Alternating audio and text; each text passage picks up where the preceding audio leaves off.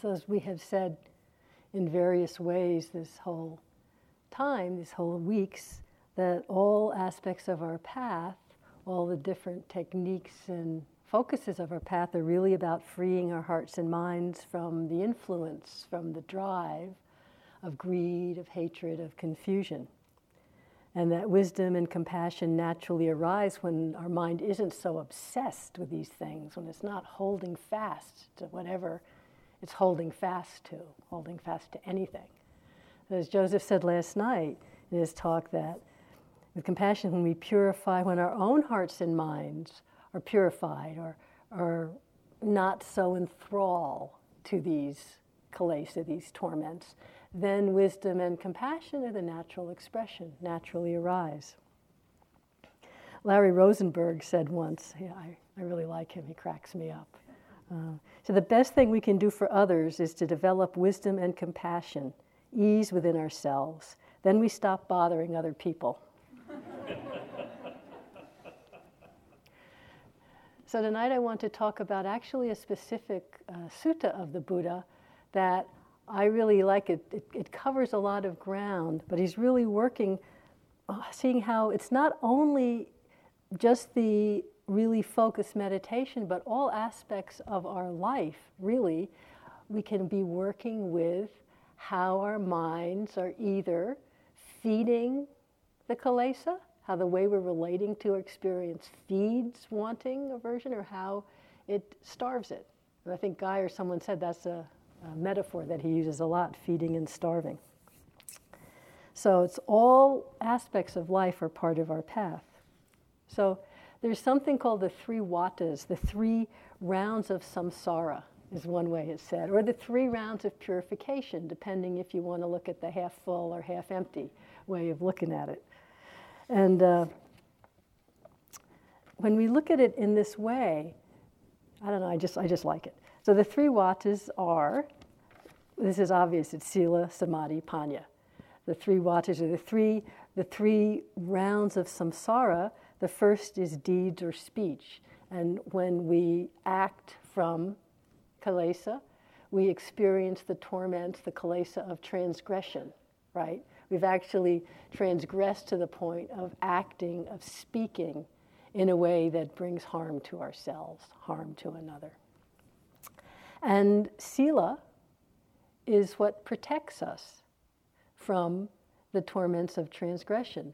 Sila, which of course requires mindfulness, requires paying attention, it requires good intention, it requires wisdom, But when we are protected by sila, we naturally experience the freedom from remorse, because remorse comes. Like many people have said, you've been experiencing just memories of even very small, unwholesome things you said or did in the past. And not even, giving yourself a lot of trouble about it, but just experiencing the remorse, the sadness, the pain of that. Oh, yeah, I didn't understand then. I could have acted better.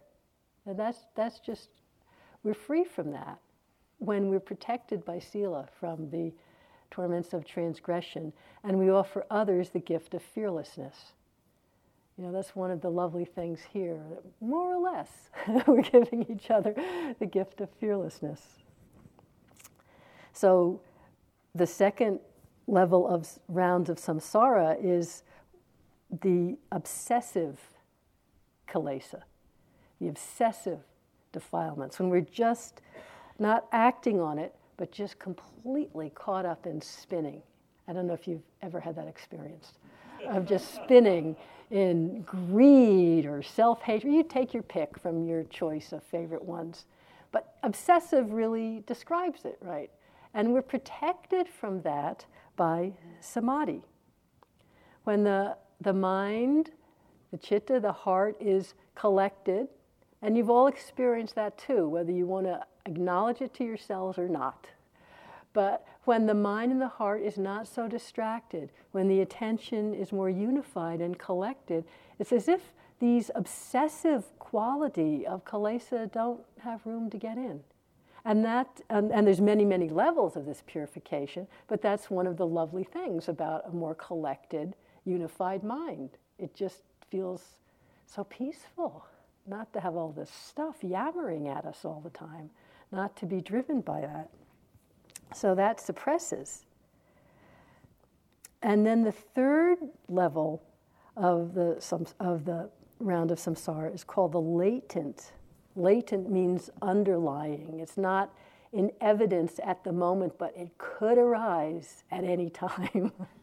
I mean, I don't want to say like Big Brother's watching you, but the latent, and that's described as the underlying potential for kilesa, for these torments of mind to arise, given the proper conditions. And this is not, I'm not saying this to breed fear, you know, like, oh my God, I'm working this hard, but at any time it could attack me from any side. But haven't you sometimes noticed that? I mean, sometimes. And actually, you notice this level more, like at this point in a retreat, when your mind actually is calmer, and you're not as caught up in the huge stuff that was there in the beginning, and people come and say, oh my God, I'm just seeing clinging all the time now. But it's on a much more subtle level, where you walk in our favorite place, the dining room, and you can be feeling quite mindful, quite present. You're not off in a train of thought. And it doesn't take much, right? Someone gets in your way, someone slops some food, someone sits in your place, someone who knows what. And sometimes the mindfulness is strong and no reaction arises. And it's like, wow, notice that. Wow. At that point, even the latent underlying tendency wasn't functioning. Wisdom's getting stronger. You know, non-greed is getting stronger. But the other times, when you're just minding your own business and that happens, and like, boom, a burst of anger so quick, or a burst of greed so quick. Someone told me years ago, they were really mindful and had been working with greed, and it wasn't there, and they were walking past, probably at tea time, walking past the food table with no intention to take food whatsoever, very, very mindful. And then they saw, as in a dream, as they walked past the bowl of oranges, their hand reached out, took the orange, and said, whose hand is that, taking that orange, you know? Just small ways. So this underlying potential, this is where we can get discouraged, but this is seen through by panya, by wisdom. The Buddha said greed, hatred, and delusion, not totally. This is like the most subtle level. And this isn't abandoned completely through acts, but through wisely seeing. So this sutta, this latent underlying level that can, it's like a seed, you know, and when the seeds are, did someone read about seeds here the other day? Okay. And when the seed is there and the conditions are ripe, it can sprout. That's why so many times when you're reading the suttas and the Buddha's talking about his full awakening, he says it's cut off like a palm stump. No more can grow from it. It's kind of alluding to this. Nothing else can grow.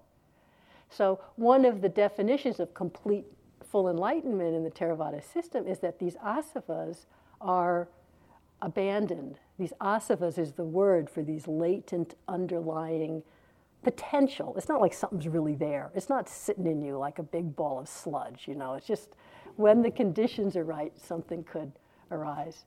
So imagine that you walk into the dining room and the most annoying thing that always makes you crazy happens and your mind just goes, may you be happy, and keeps going. Lovely. Imagine it was always like that. That's what they're talking about. It's possible, you know. They wouldn't tell us we could do it. But we can notice it now. Can notice the times it doesn't arise. Notice the times it does arise with interest. So just to describe these asavas, this is from Bhikkhu Bodhi, you know, who's quite the most well-known of the current interpreters, translators from Pali to English. I was listening to he has a whole series of talks on each sutta in the Majjhima Nikaya. So like, you know, it's a lot of talks. I've only up to 4. So, and he's talking about this talk, this sutta, the 3 asavas, the 3 poisons, and they're defined as 3 specific ones. And it's not greed, hatred, and delusion for a change. It's a little more subtle, actually. So they're described, the asavas, he says, are the the three deepest, most fundamental tendencies or drives that can keep the process of samsara in motion when we're not aware of them. The most likely, the biases of mind that arise when we're not paying attention, when we're just in robot mode.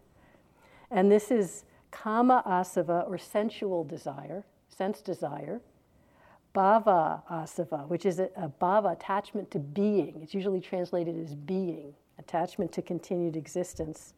And of course, avijja asava, ignorance, just seeing things wrongly, these three.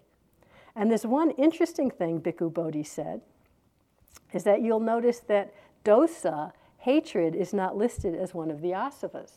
So I just, for all you aversive types out there, is finally one little piece of, hopeful news.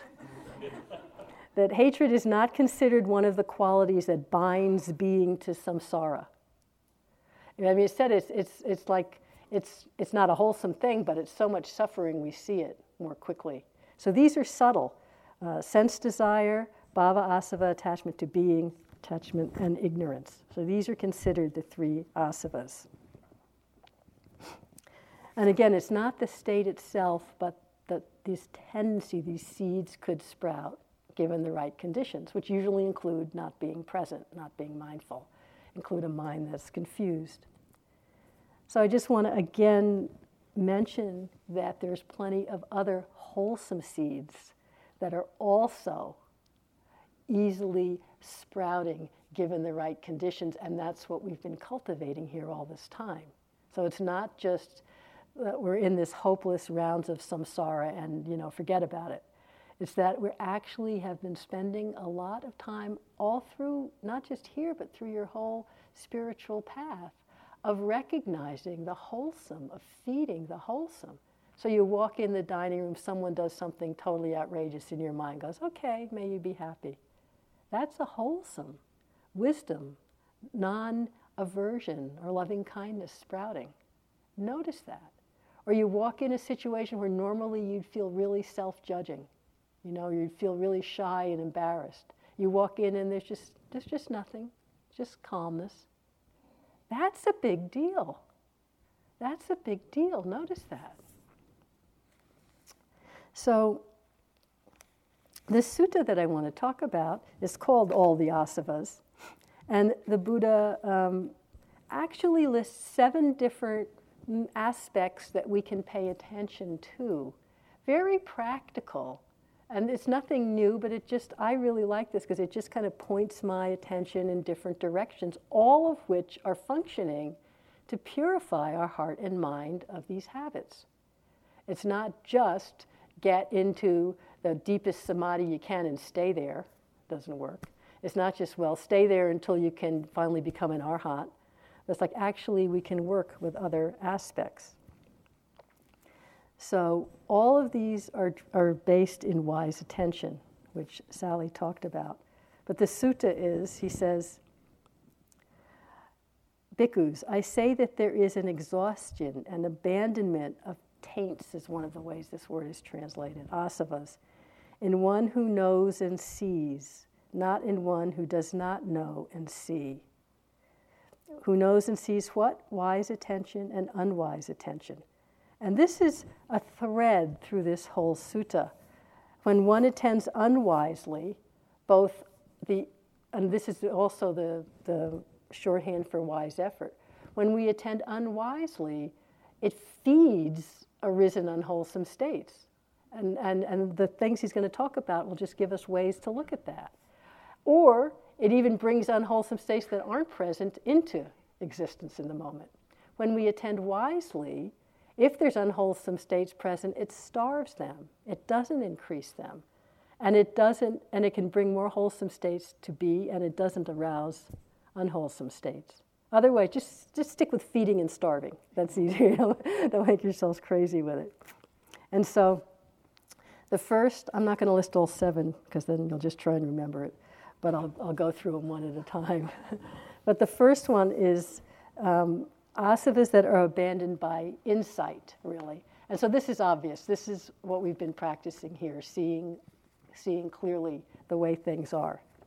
But what I want to highlight in this is his description again of wise attention. Because he says, one, and I think Sally read some of this when, I forget which talk, but a while ago. He says, one who is unskilled in the Dhamma, undisciplined, does not understand what things are fit for attention and what things are not fit for attention. And this is a really interesting concept to me, because since we don't understand, if you don't understand that, you don't attend to the things that are fit, you attend to the things that are unfit. So what tends to happen in my mind is to think there's a list of things that are fit for attention, right? Which are those? There's a list of things that are not good to pay attention to, which are those? But it's not that, of course. It's not in the object at all. It's not inherent in any particular thing that that thing is not fit for attention. The fitness or unfitness is in, obviously, the wise attention, the quality of attention itself. And so this is what we've been saying all along in terms of noticing the attitude, the quality in the mind that's paying attention.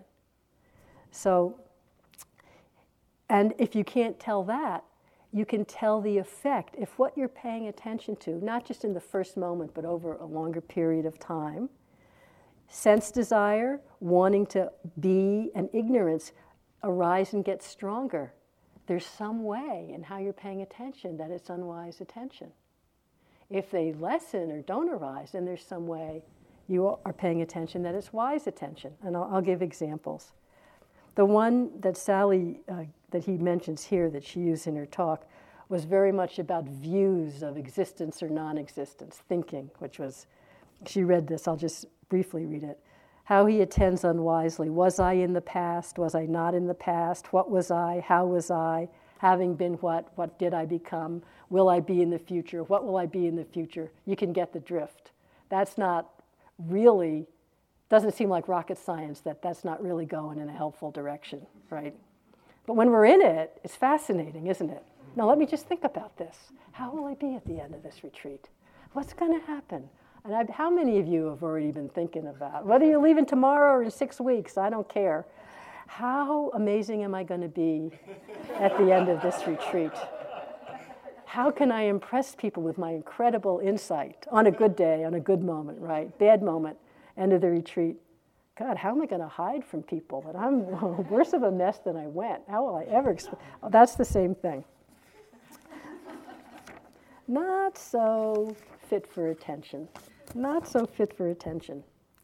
But let me give you another way, a more basic, that I personally find fascinating. Not just on the level of thought, but on the level of sense experience. And again, some of this we've said before. An example, say there's a sound here in the hall.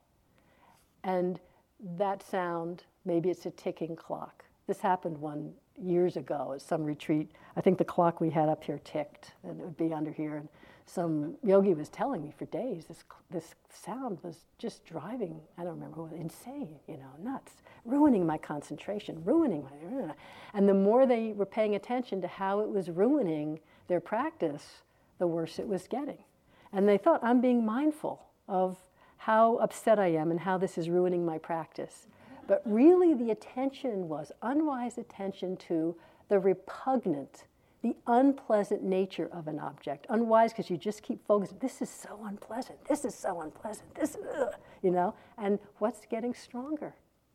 The aversion, the ill will, is just getting stronger and stronger. But we think we're being mindful. Now sometimes we'll say, turn back and notice the aversion in your mind.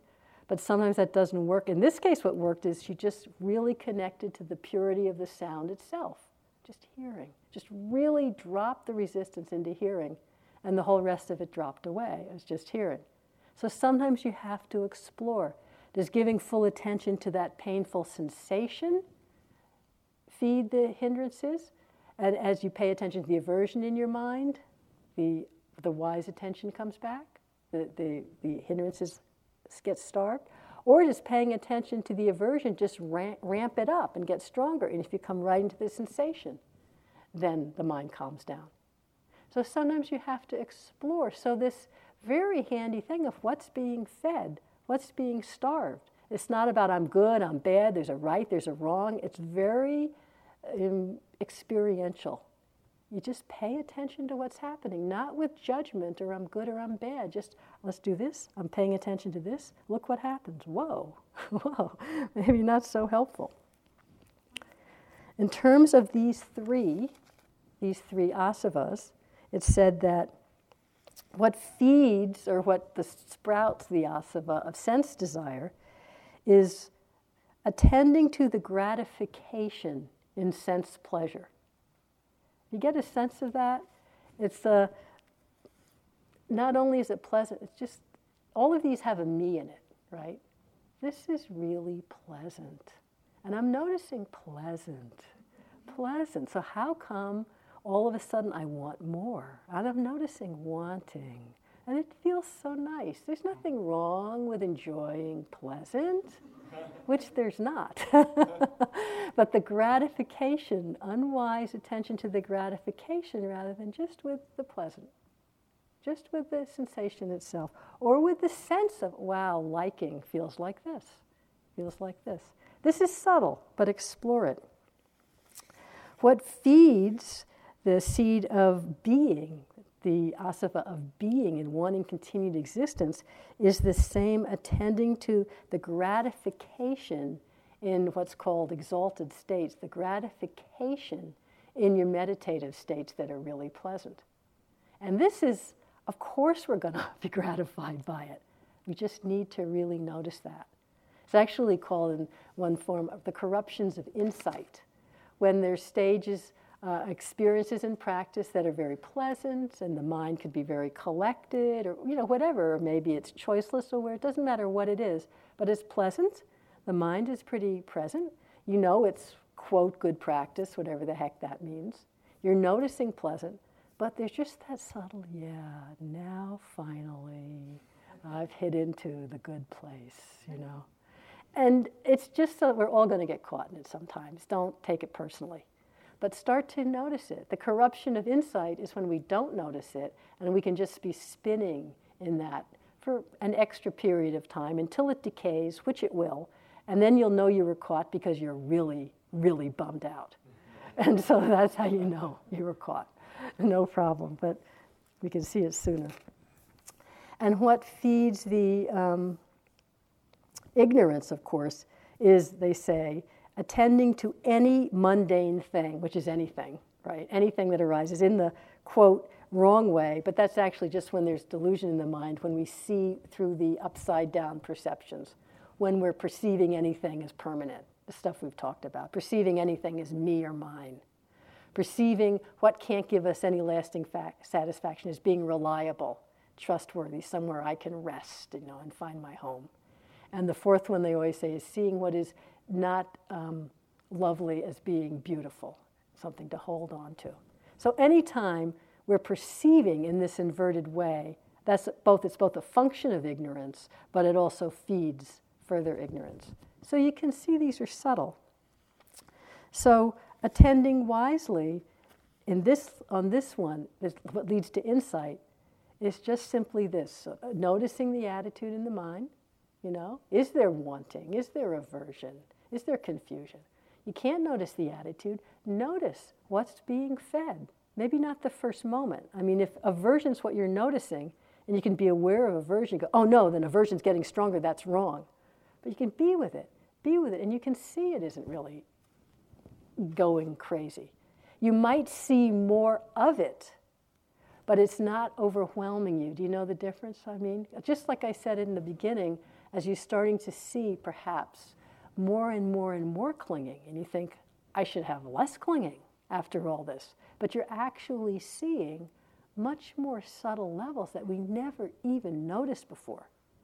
And in the seeing of it, you're not being driven by it so much.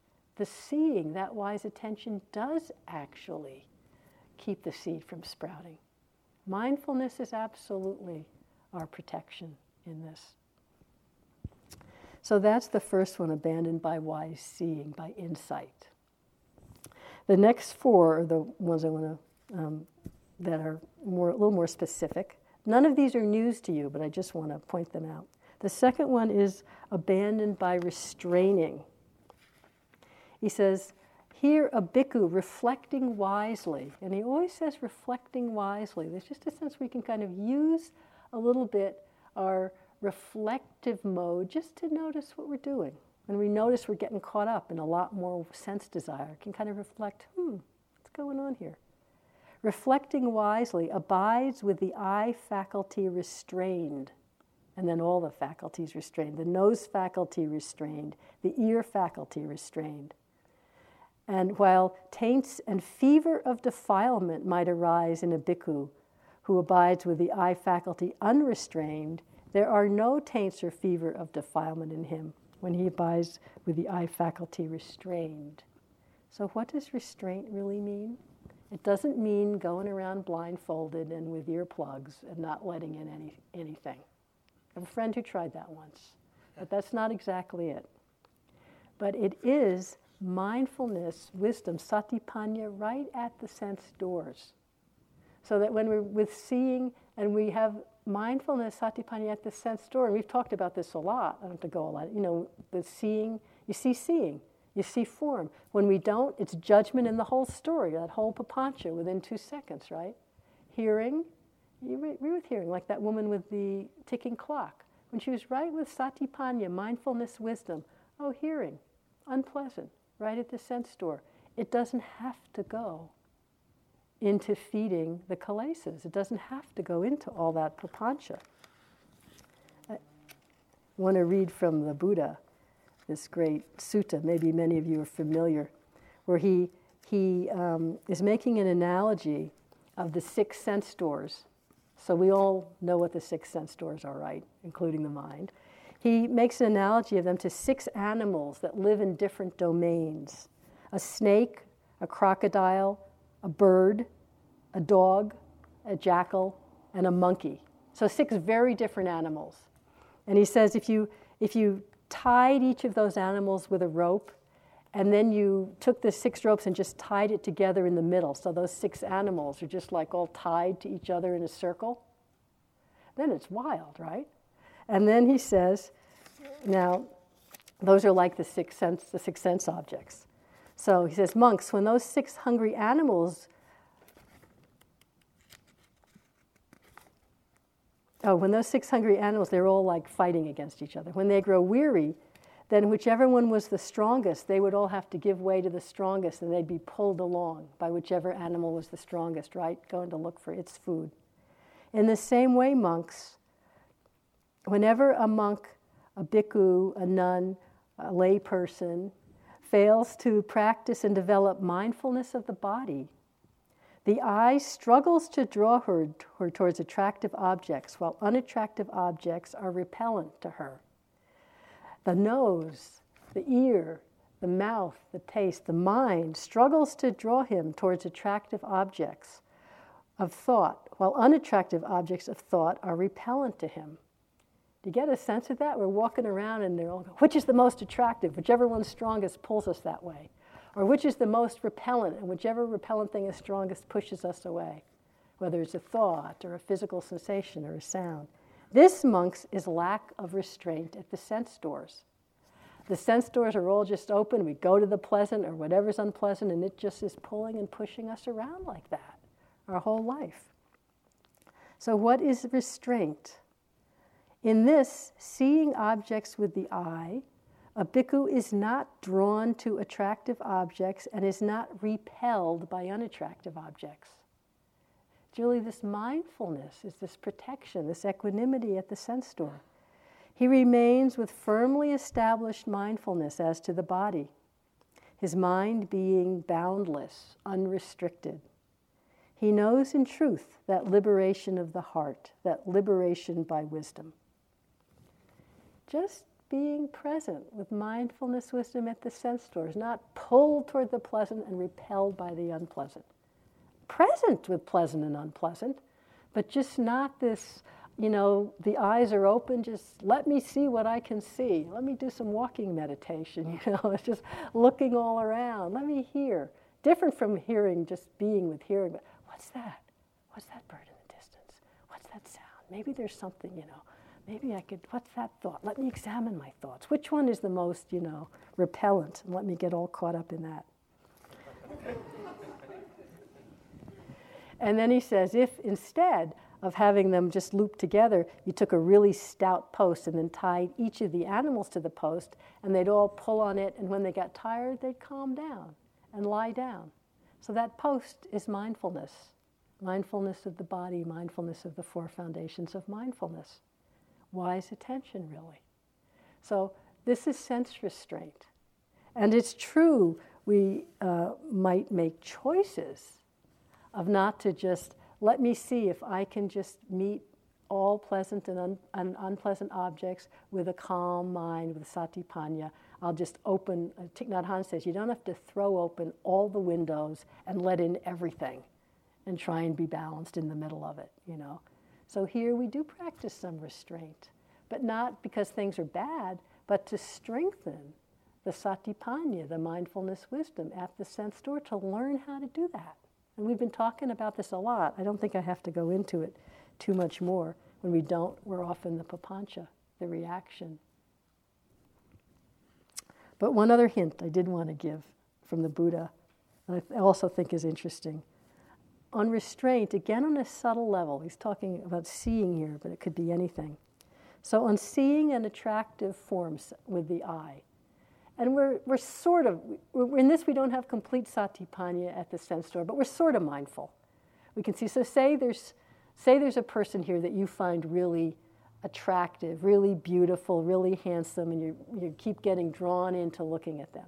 So there's sort of mindful, oh yes, seeing, pleasant, and you're falling into it. But you're not completely mindless. Then the Buddha says, on seeing a form with the eye with real restraint at the sense doors, one does not, in that form, grasp at all the features, grasp at all the signs. You don't go into it so deeply. Like an example, with a beautiful person, maybe there's some woman you think is beautiful. You go, okay, beautiful, falling into it. The grasping at the signs would be, well, look how nice the hair is. Look at the clothes. I love the way he walks. Oh, don't they seem dignified? And so you're sort of present. Do you see what I mean? But really kind of getting seduced into looking at all the nice things about it. And that's sucking us in to feeding the sense desire. The details that catch our attention. Not that we hate those, but we just come, okay, seeing. Mindfulness, wisdom, right at the eye. Seeing, pleasant. Contact, seeing. Like Joseph says, just not hating or pushing away, but just explore that difference between it all being out there and just wisdom, mindfulness being here. Keeping it simple really helps in terms of restraint. As I say about Thich Nhat Hanh, don't throw all the windows open. It doesn't mean we don't appreciate the beautiful. But again, and Thich Nhat Hanh has a great line where he says, we can tell the difference between obsessing and getting lost in sense pleasures and appreciating what is beautiful. And what's the difference? Duh, it's back to the wise attention. He says, I think I have it here. We have to distinguish between indulging in sense pleasures and the joy and happiness that we experience when we are mindful and at peace. How to tell the difference? Attachment to sense pleasures brings about suffering and entanglement. Basically, what's being fed? More wanting, more desire, more discontent. Both in the present and in the future. The joy and happiness of a peaceful mind brings neither suffering nor attachment in the present or in the future, for ourselves or for others. That happiness can sometimes arise from being with a beautiful, pleasant experience, but it just doesn't have the Velcro. It doesn't lead to further wanting to be. So I think that's all I say about that. Oh, just this last line from Ajahn Chah. When the nose smells an odor, let it be. Leave it at the nose. So you can take that with any of the sense doors. Just let it be, that's all it is. Hearing, seeing, smelling, tasting, touching, thought. That's all it is. So that's back to that whole papancha talk. I don't have to go into that more. Okay, the third, and I like this very much too. It's in the sutta, it's translated as taints that can be abandoned by using. But it's really attention to the attitude with which we use things, with which we use food, with which we use clothing, with which we use what supports us for a safe and comfortable life. Here, a bhikkhu reflecting wisely uses a robe only for protection from cold, for protection from heat, for protection from contact with gadflies, flies, wind, burning and creeping things. So he's not saying, you got to go sit in an anthill. You can protect yourself. And for the purpose of concealing what disturbs conscience. The same with alms food. And this is actually something that monks say when they are about to eat their food. Reflecting wisely, he uses alms food not for amusement or for intoxication or feeding vanity or for making yourself beautiful, but for the endurance and the continuance of this body, for ending discomfort, for assisting with the holy life, considering, thus shall I terminate old feelings, like old feelings of hunger, without arousing new feelings of greed, and blameless shall live in comfort and health. Nothing wrong with eating to be comfortable. Nothing wrong with wearing clothes to protect ourselves. I live in comfort and health. The same with using a resting place for, the purpose of being comfortable, for the purpose of your retreat, for the purpose of protection. The same in terms of using medicine. So these are the 4 requisites of an ordained person. Using medicine in a way that's for the benefit of good health. So it's quite sensible to be comfortable, to not have difficult feelings of hunger, or being bothered by insects, or conscience, or for good health. So for us, it's the same. We can look, we're lay people, so of course we use more things. It's not that we need to restrict ourselves to the 4 requisites, but to really look with wise discernment at the way we use things in our life. What's feeding greed? What's letting greed be abandoned? What's feeling more a sense of me becoming? What makes life just be more simple and a joyful flow? And it's really, I find it a really fun thing to play with. Attention to the attitude with which we use things. Certainly now, it's been a long time, but in terms of the whole environment. And this is not to say, I shouldn't use things, and then the attitude with which you're using things is negativity. That's also not helpful. But to see that, do I take more than I need? Not a should, that's not it, but really looking and seeing. And here on retreat is a great place to explore it. Do I take, I think I talked about food the other time, because that's such a big hit on the retreat. But just noticing, I noticed in myself the, in case mind. Let me just take a couple extra pieces of fruit in case, And not only do they rot back in the room, but noticing what's being fed in the mind. And it was not too long, I could see it's feeding anxiety. And then should I take more? Am I going to be hungry later? Should I eat more now, even though I'm not hungry now? And when I realized I'm not hungry now, just don't eat now. So what if I'm hungry later? Big deal. I'm a little hungry, so what? It's so much more simple. It's so much more peaceful. Life is just a flow, You eat when you're hungry, and then when you're not hungry, you stop. That's one of the things in the terms of the ordained Sangha, that they can only go out for alms once a day and can't keep food overnight. When I was a nun in Thailand, nuns don't have the same amount of rules, and you could keep food overnight. So I had several male friends who were monks in this one monastery, and I ended up with this giant tray with a moat around it, because ants would get in, so you have to have water all around it, with all these extra fruits and extra sweets and all that I could then go and offer to my friends the next day. So it's a little, anxiety producing, complicating, It's just so simple. When we take what we need and let it go. And we're not afraid, if I'm a little hungry later, I'll have something to eat tomorrow. Or for me, I'm always worried when I go somewhere, am I going to be cold? Extra blankets. I go running around the place, collecting all the extra blankets.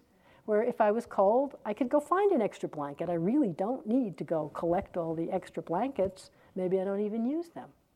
Notice what's being fed in the mind. The way we dress. How, not externally that there's some judgment about dressing, but I remember one retreat many years ago. It was in Australia, actually, with U Pandita. And for some reason, the room I was in, it was some weird place, had this giant full-length mirror. Not a great idea on a retreat. And I had this one dress. I don't know why, but I really just liked the dress. I liked the colors in it. I liked the flowers in it. It was bright. You just need something bright somehow on a retreat, or so I told myself. And I would notice, there's nothing wrong with the dress, but every time I wore that dress, I couldn't walk past the mirror without looking at it. And then you don't just look at the dress, you look at yourself, and then, the complications. I like it, I don't like it, how do I look? How could I get more? Maybe I shouldn't wear it, yada, yada, yada. Completely unnecessary. The time that I was a nun for a year, we wore white in Thailand, and I had 3 outfits, one to wear, one to wash, one to be drying and one to be dirty. And it was so great. It was so wonderful just not to have to get involved in all this complexity, all this complication. I remember when I came back home, and I was living upstairs here, and I remember not long after I just have this image in my mind of having my closet door open, trying to decide what to put on that day. Like, oh my God, this is it's just so complicated. It's just so much suffering. It's such a waste of mental energy. Obviously, I got over it, but it's just to experience the possibility of that, how burdensome it can be. So just notice that, how it complicates. And something Ajahn Sumedho said once, that when he was talking, saying, that the mind states of contentment and gratitude are really supportive mind states for awakening. And this sense both of restraint and also this paying attention to the attitude with which we use things. And just seeing what's feeding greed and put it down. Not because it's bad or good, because who needs the greed? This leads to contentment. And contentment leads to gratitude, where instead of not having enough stuff or not having the right food or not having enough blankets, like, wow, I not only have bed to sleep in, I have a blanket and there's heat, I'm not in a tent in the mountains in Pakistan 2 years after an earthquake, Wow. And just not feeding in these simple ways, seeing that it's much more powerful than just not feeding greed. It actually strengthens the wholesome, the beautiful states. It gives space for them to come up, So that's just something I found really powerful. The next one is called enduring, which I like to think of it more as patience.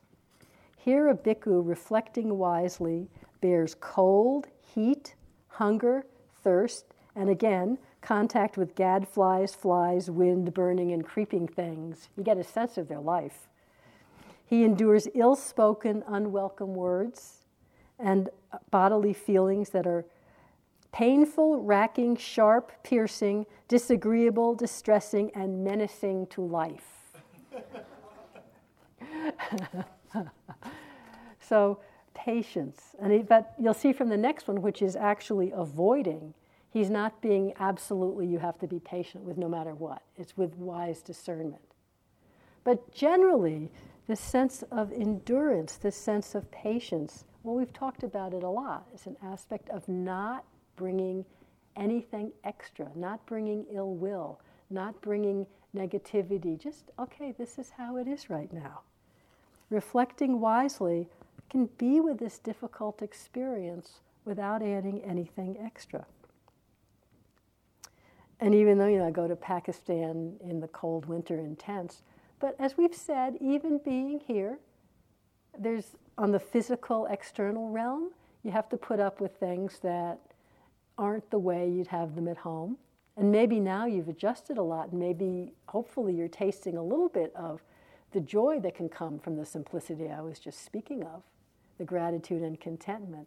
But still, we've had to bear with, to be patient with, or unpatient with, things, physical experiences, people not acting the way we want, not getting what we want. God knows our meditation doesn't go the way we want a lot of the time.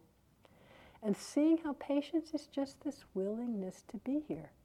Not because you should, not because that's the right thing to do to be a good meditator, but because we're not feeding then these underlying tendencies to wanting to be something better, to wanting sense pleasure, to ignorance. It's like, okay, this is how it is.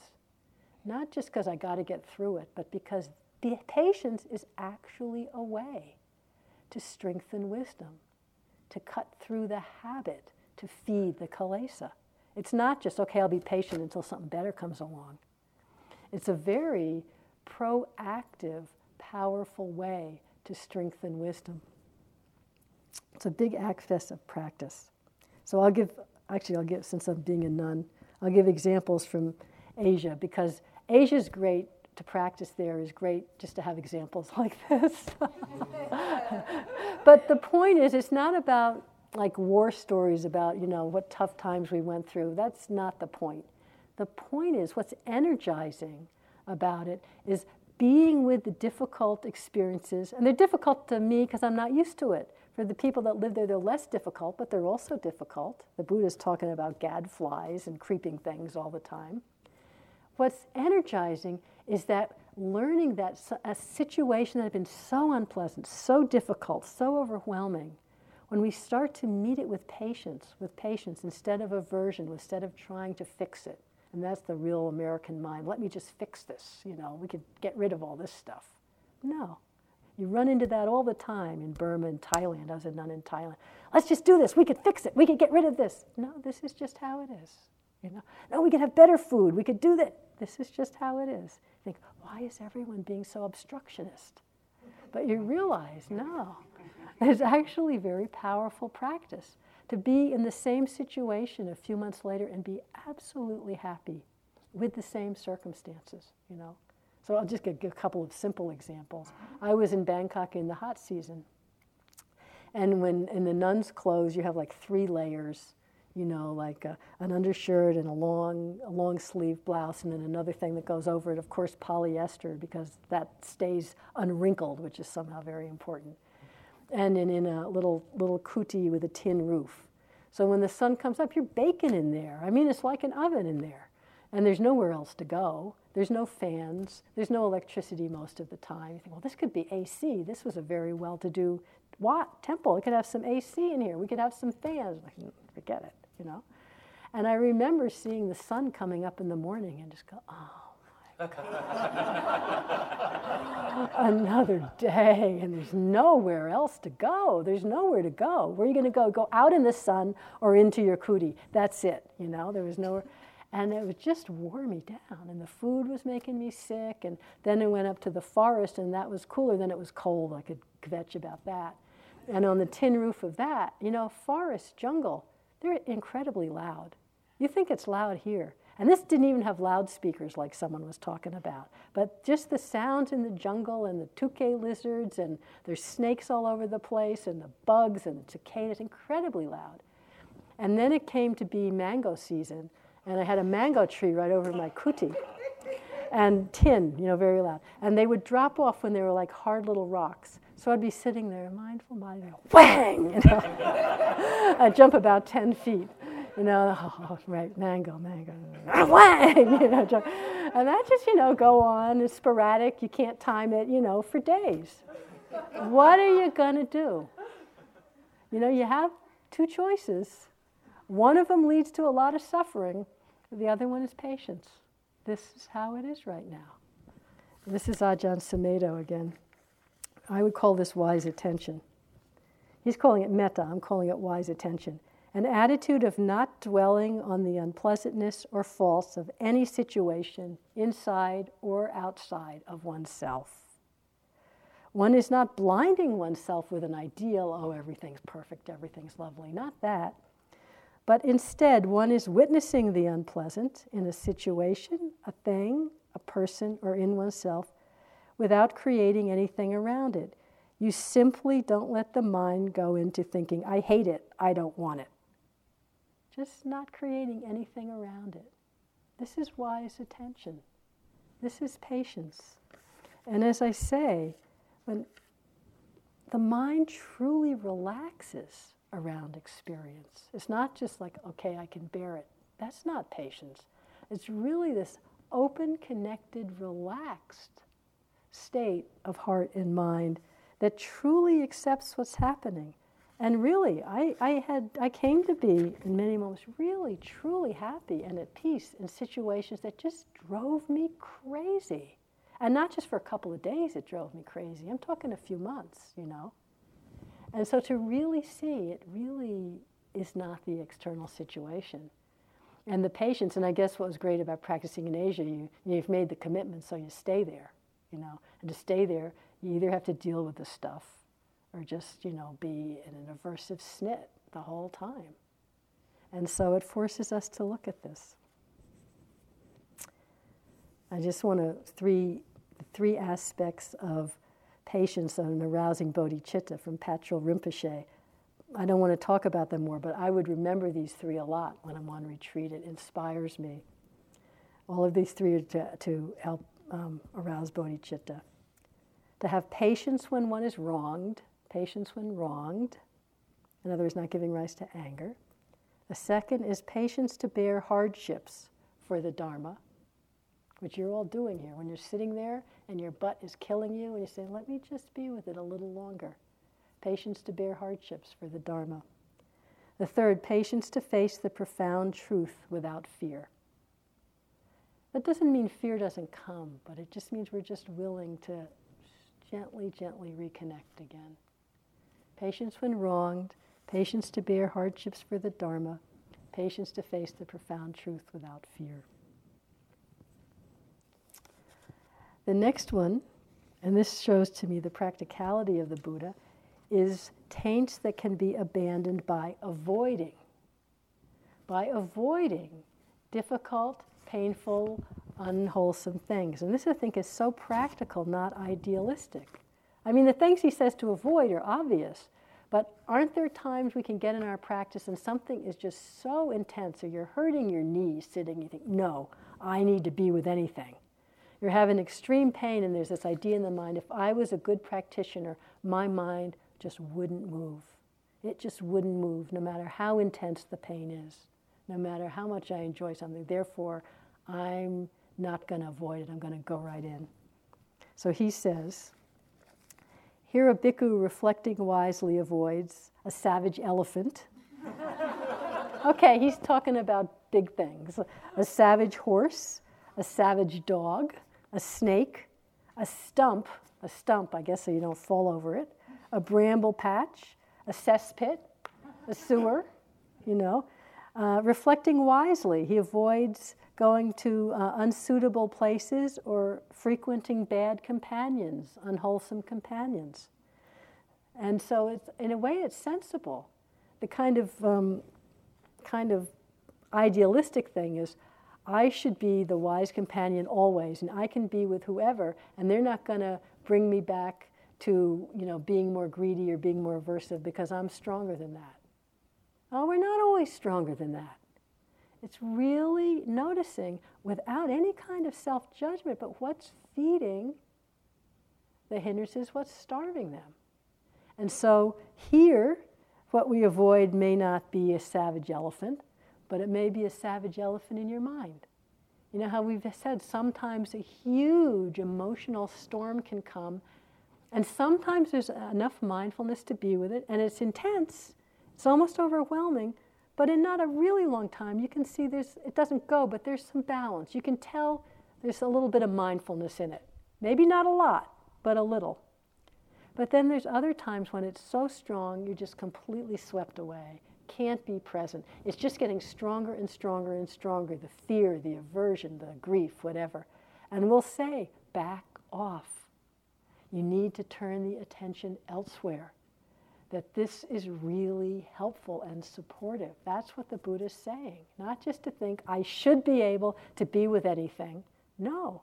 What's helpful? The energy of the fear is so much stronger than the energy of mindfulness. Then redirect the attention to something that can help balance, that doesn't keep feeding the fear. That's unwise attention at that point. You keep paying attention to the fear, and it's getting worse and worse and worse and worse, and then everything looks dreadful, and you're afraid to step outside, and you're afraid to open your door, and you're afraid, wait a minute, I need to redirect my attention. This isn't wise attention here. And that's what the Buddha's really saying. And sure, we make choices too. Here, we've avoided in the way we set this place up. We're not, in the middle of Times Square. We don't have TVs playing like they do in the airport, CNN News running 24/7. In fact, we go to great pains to keep you from finding out anything that's going on, to support the practice. We're not saying you should be able to do this anywhere, anytime, and if you can't, it's just because you're too weak. No, we're saying what supports, our wise attention here. So we don't have super comfortable accommodation, but it's comfortable enough. We don't have incredible rich gourmet food, but we have really good food, almost on the edge of too good, almost on the edge of too much of feeding greed. So wise avoidance, We're not saying, why don't you go out shopping when you're feeling a little bored, I think it's good we're in Barry's. If you've gone shopping, once will do it, You have to be in a really bad way to think of something in Barry that you really want, You can do it, but, I've whipped up things in Barry, even not on retreat. And I make it up in my mind. Oh, I remember that line in the supermarket, that row that has this thing. I did that the other day. I completely made it up. The supermarket didn't have that thing. It never had that thing. It didn't even have that whole category of things I was looking for, which was cake pans. I envisioned the whole row in my mind, driving around like an idiot looking for this stuff. So save yourself. You don't need to do it. Wise avoidance is really supports our practice.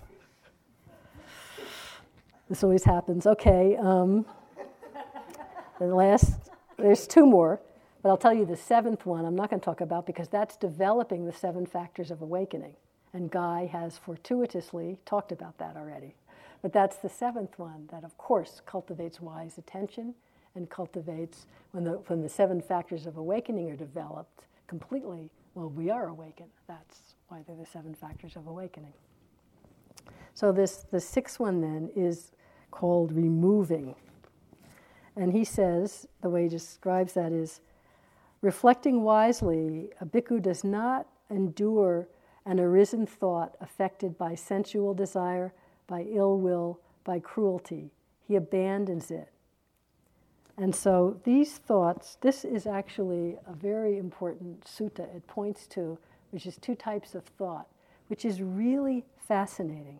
It's really fascinating to me. It's one we use a lot, where the Buddha's talking about before he was a Buddha, when he was practicing. So he's talking about his own early practice. And he said, and this is what Joseph referred to last night as right thought, the 2nd step of the Eightfold Path, Sammasankappa. He said, what if I was doing walking meditation, what if I divide my thinking into 2 types of thinking? And one is thinking that leads to his own affliction, and that's thinking that is colored by sense desire, by ill will, by cruelty. And the other type of thinking, 2 types of thought, is the opposite, which is wise thought, that the sense desire changes to renunciation, to non-greed. The ill will changes to, non-ill will or metta. The cruelty changes to compassion. But what's interesting is how he describes working this. He didn't set up these 2 and then say, okay, this is good, this is bad, should be like that. I hate myself whenever these, bad ones come. He walked, and with this interest, with this wise attention I've been talking with, he said, just let me notice what happens. And this is where if we can just notice We see for ourselves the abandonment of the unwholesome ones comes naturally from wisdom because they cause us suffering. So he said, let me notice as I remain heedful, thinking filled with sensuality arose. And I noticed thinking filled with sensuality, sense desire, has arisen in me. And noticing how it behaves, he said, I noticed that it leads to my own affliction, to the affliction of others. It obstructs discernment. It obstructs clear seeing. It promotes vexation. It doesn't lead to freedom. And as I noticed that it leads to my own affliction, it subsided. He didn't say I took out the whip and hated myself. As I was noticing it leads to affliction, it subsided. As I noticed that it leads to the affliction of others, that it obstructs discernment, promotes vexation, it subsided. And then whenever thinking imbued with sensuality had arisen, he would look at it this way, with wise attention, and abandon it. It would, you can sometimes, it just goes by itself. And sometimes, as we've seen more clearly, this type of thought, so ill will thoughts, cruel thoughts, we know sometimes we can't abandon them, or we try to get rid of them with aversion. But that's not looking in the same way. But when we just look and see, oh, when I follow this thought, this is what happens. And we see that clearly, without negativity, without taking it personally. Actually, we can bring in a quality of resolution and say, in the common parlance, I don't need to go there. I mean, myself, I experienced this very clearly quite some years ago when I first came up with a condition. It's actually the reason I sit like this, that affects my joints and all. And when it was first happening, people didn't know what it was, and I was getting much more ill, much less able to move than I am now. And of course, there's all the fear, and what about the future? And that you're seeing the doctors all the time, and they're always, giving all their wonderful ideas about what horrible thing it could be. And I could notice, because this went on for some months, and I really saw in my mind, I remember one time I was going down to try and clean the bathtub, and it was really hard to get up and down, and really hard to stretch like that. And my mind goes, oh my God, and this fear, and I'm never going to be able to take a walk, and I'm never going to be able to do this, and I'm never going to. And I saw my mind start, and I just thought, I saw so clearly. I was so grateful for the Dhamma, for mindfulness to watch thoughts. I saw those thoughts, and I said, you know what? 1, who knows? And 2, I don't need to go there. I really don't need to go there. Just come back and feel the arm moving on the tub, and it's a little stiff, and it's a little sore, and that's all that's happening. And I really could do that over and over. It was amazing freedom of not feeding the fear, not feeding the aversion, not feeding the wanting for something to be different. And it wasn't the whip, and it wasn't you're so bad, it's wisdom. You all have that ability when we look and just see what's feeding these asavas, what's starving them. And so I think this is just a really helpful, that's all I have time for, but a really helpful kind of tool, feeding and starving, not taking it personally, whether we're on retreat or whether we're in our daily life. So let's just sit quietly for a moment.